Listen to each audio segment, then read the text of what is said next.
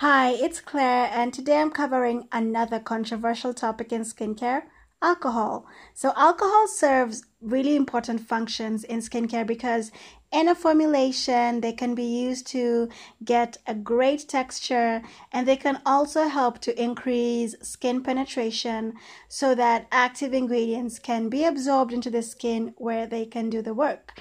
Now, this is why alcohol in skincare needs to be judged on a case by case basis. If you try a product with alcohol and your skin loves it, girl, go ahead. There's no reason to avoid it.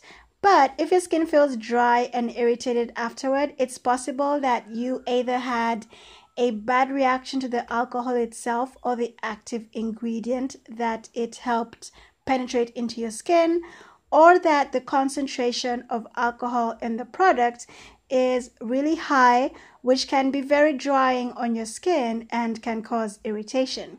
You can get a sense of how high the percentage of alcohol is, at least in a Western product, by how soon it appears on the ingredient list. The closer to the top of the list, the higher the percentage. But again, just because it's high up there doesn't mean it will affect your skin.